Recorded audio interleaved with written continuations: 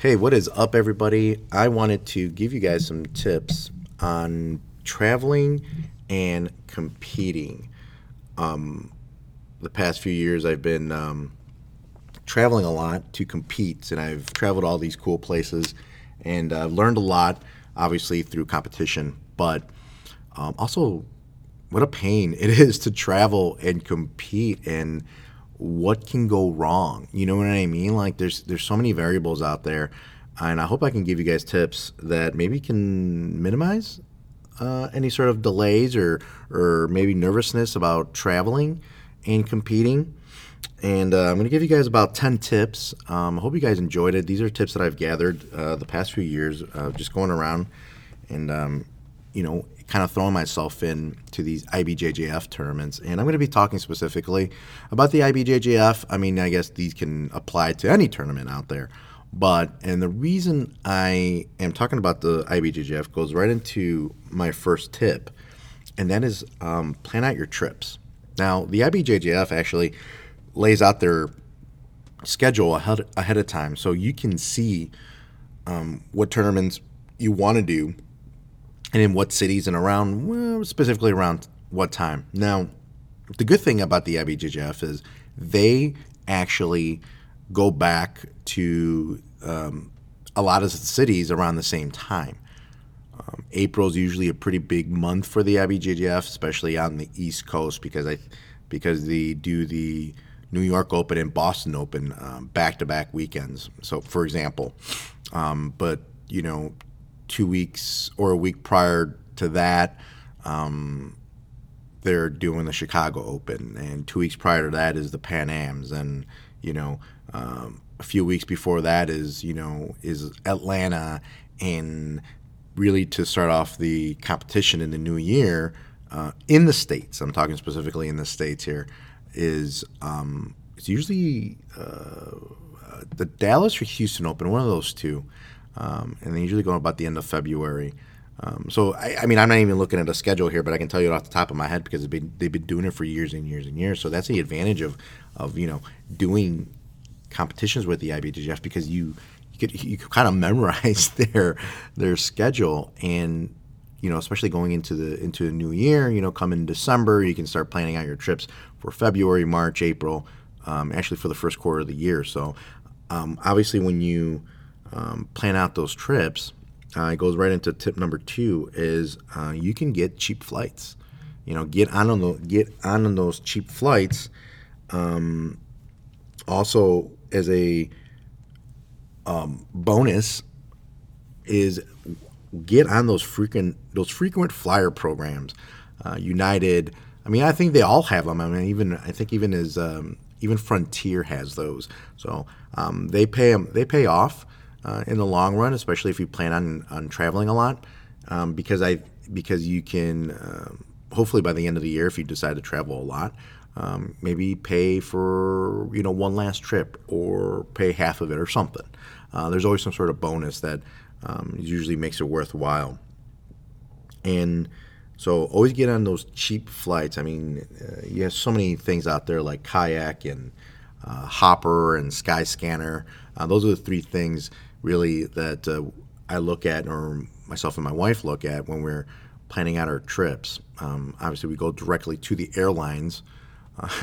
Themselves, because sometimes sometimes they offer a little bit cheaper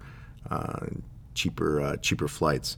So I would always kind of keep an eye out on those Kayak and Hopper and Skyscanner. Those are actually apps out there. So those are actually probably 2 bonus tips. So that's a bonus for everybody here.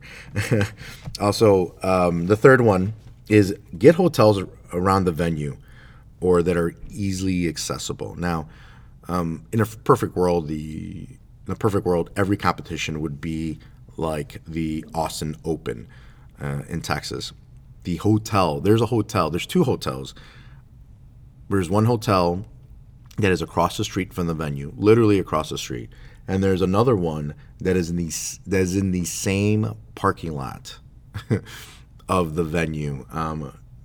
Quick little funny story. Last year, I went to the Austin Open with one of my students, and we were right next to the venue, and I said, you know what, let's drive because I don't know if there's like a fence in between us. Lo and behold, there's no fence in between us, and we're the assholes that drove not even a block to the venue. We actually ended up walking further in the parking lot than it would have taken us to walk over. There was actually a big opening with a nice little park between the venue and the hotel. So that's my bad. That is my bad. But that's always key because when you guys get close to the venue, you're going to reduce those variables that I mentioned. Traffic, accidents, car breaking down, flat tires, so on and so forth. You'll reduce the number of those, the possibilities of you arriving or being late. Obviously, being easily accessible. Is it close to the highway? So that's always gonna always keep that in mind when you're looking at booking hotels or even Airbnbs. The fourth one is transportation system.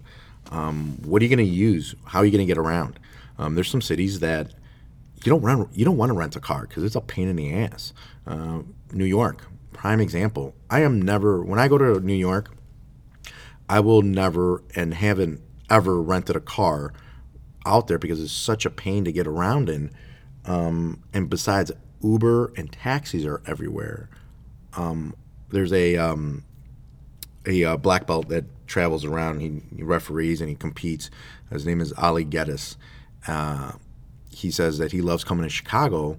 We were talking to him, and he says he loves coming to Chicago because the transportation system is so convenient for him with the subway or with the L and the buses. So he does, again, he himself, I don't have to rent a car, he said.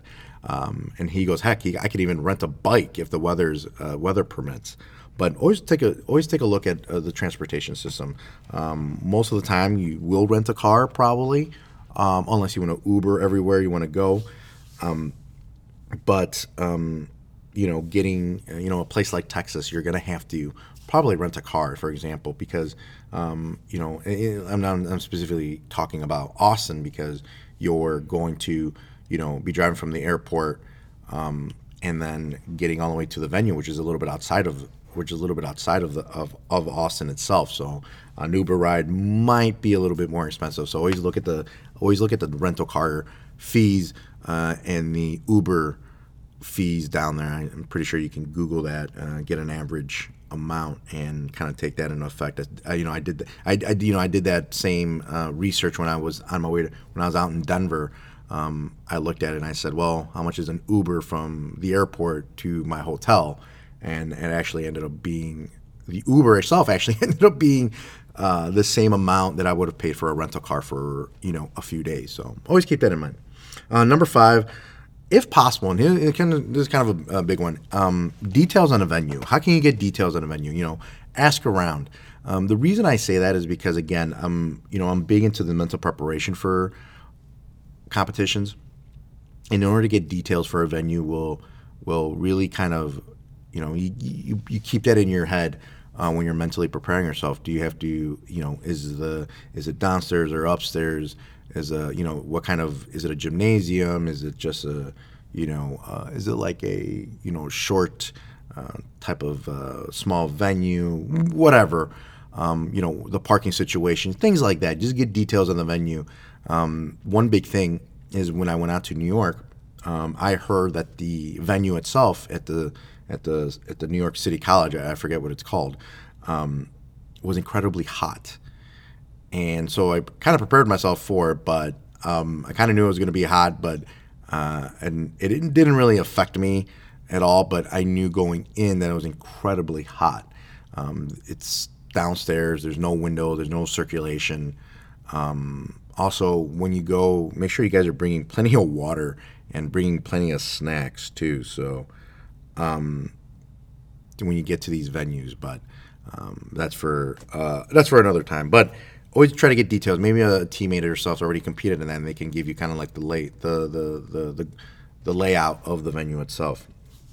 Number 6, arrive 24 hours beforehand. You have to account for delays. I made a mistake, I think a couple years ago, when I went out to Master Worlds and I got delayed. And my match was actually one of the morning ones. And I actually didn't get into Vegas until about 2 in the morning. So I didn't get much sleep. I had to, so I didn't account for the delay. And it wasn't a weather delay, it was a mechanical delay. And so from now on, I usually try to get there, at least a day before. I was trying to kind of really cut it close and try to come in the night before and get up. And, the perfect plan was to, get in the night before, fall asleep right away, get a good night's sleep, get up in the morning, start walking around and getting loose, getting to the venue, continuing, and then going in and fighting, and going and competing. That didn't happen, obviously, because I had to take that extra time to actually sleep in to catch up on the sleep, and I was rushing to do everything, and I made the weight barely, but was completely drained. And that goes into my the seventh tip, which is you're going to retain water on a flight. So it's important after you get off the flight to do some movements, to kind of cut that weight going in. That extra pound, maybe 2 possibly, of water weight that you retain, even if you were on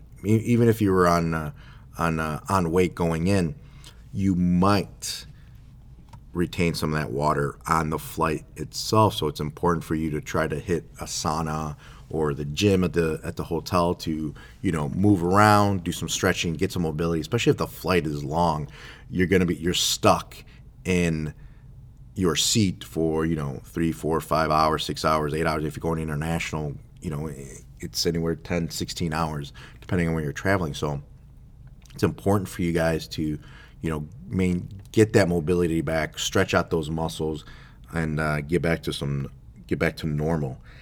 And number 8, some of you and I when I was younger, I thought this was great, but bring a travel buddy, especially if you're wanting to split costs on the hotel, rental cars, so on and so forth. It's always important to bring a travel buddy with you, and plus you get a little bit of support there.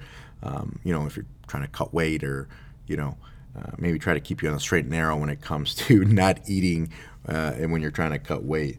And plus, you always have somebody there maybe to keep time for you. So that's always a good thing. You have somebody there to kind of lean on, maybe for some advice. Who knows?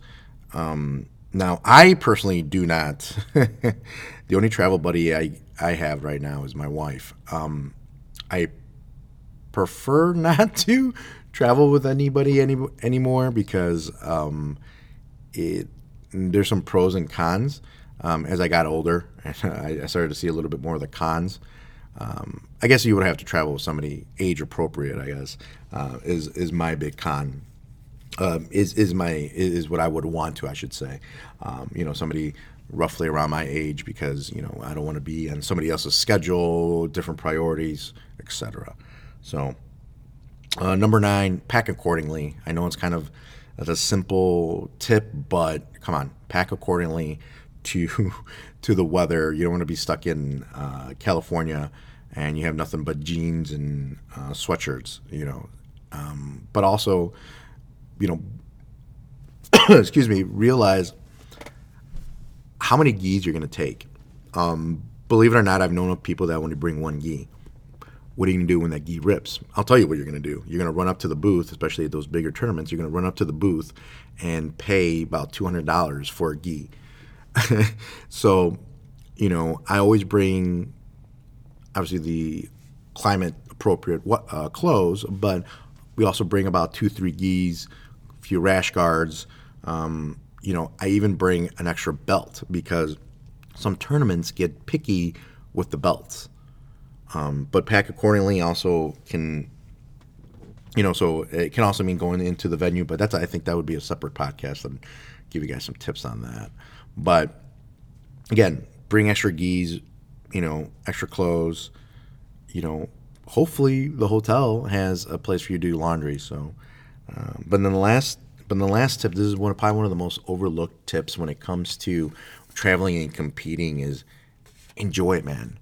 Enjoy your time out there. Enjoy competing because it's awesome. It's an awesome, awesome way to get experience and to really not just in jiu-jitsu but just in life, just enjoying yourself out there when you're when you're out there competing. I always say this: I'm very grateful for every time I'm able to step on the mat in a jiu-jitsu competition, especially in a different city that I live in. I've stepped foot on mats that in cities that I probably maybe never would have visited. One of those, oh, it's on my bucket list type of thing. But, with jiu-jitsu, it gave me, it's like, hey, give me a reason to go out there and do it. You know what I mean? So it's a great feeling. Enjoy it. Leave an extra day to, sightsee. Especially if you're in a city that, has some good art, I don't know, good history. Boston, New York, if you're coming into Chicago, obviously LA to see the beach, so on and so forth, things like that. Leave an extra day for you guys to for you and your friends or whoever to really enjoy the time out there and being in a different state and just enjoying everything that you normally won't see, man. So I think that's a big thing, is enjoy yourself. I think some people, they're so business oriented. It's like, oh, I'm not here to compete. I'm not here to, well, yeah, I'm here to compete, and I'm here to compete, but I'm able, I have the ability to separate, and I'm able to enjoy the sunshine, especially coming from a cold weather like Chicago, man. I mean, able to enjoy the sunshine, especially if I'm out traveling in, beginning of March, where it's still about 30 degrees and snowing out here in Chicago. I'm able to enjoy that, 70-degree weather in California. So, but I hope you guys find these tips helpful. Obviously, there's more, but I think those are the top 10 that I can give you. So I appreciate you guys listening. Thanks.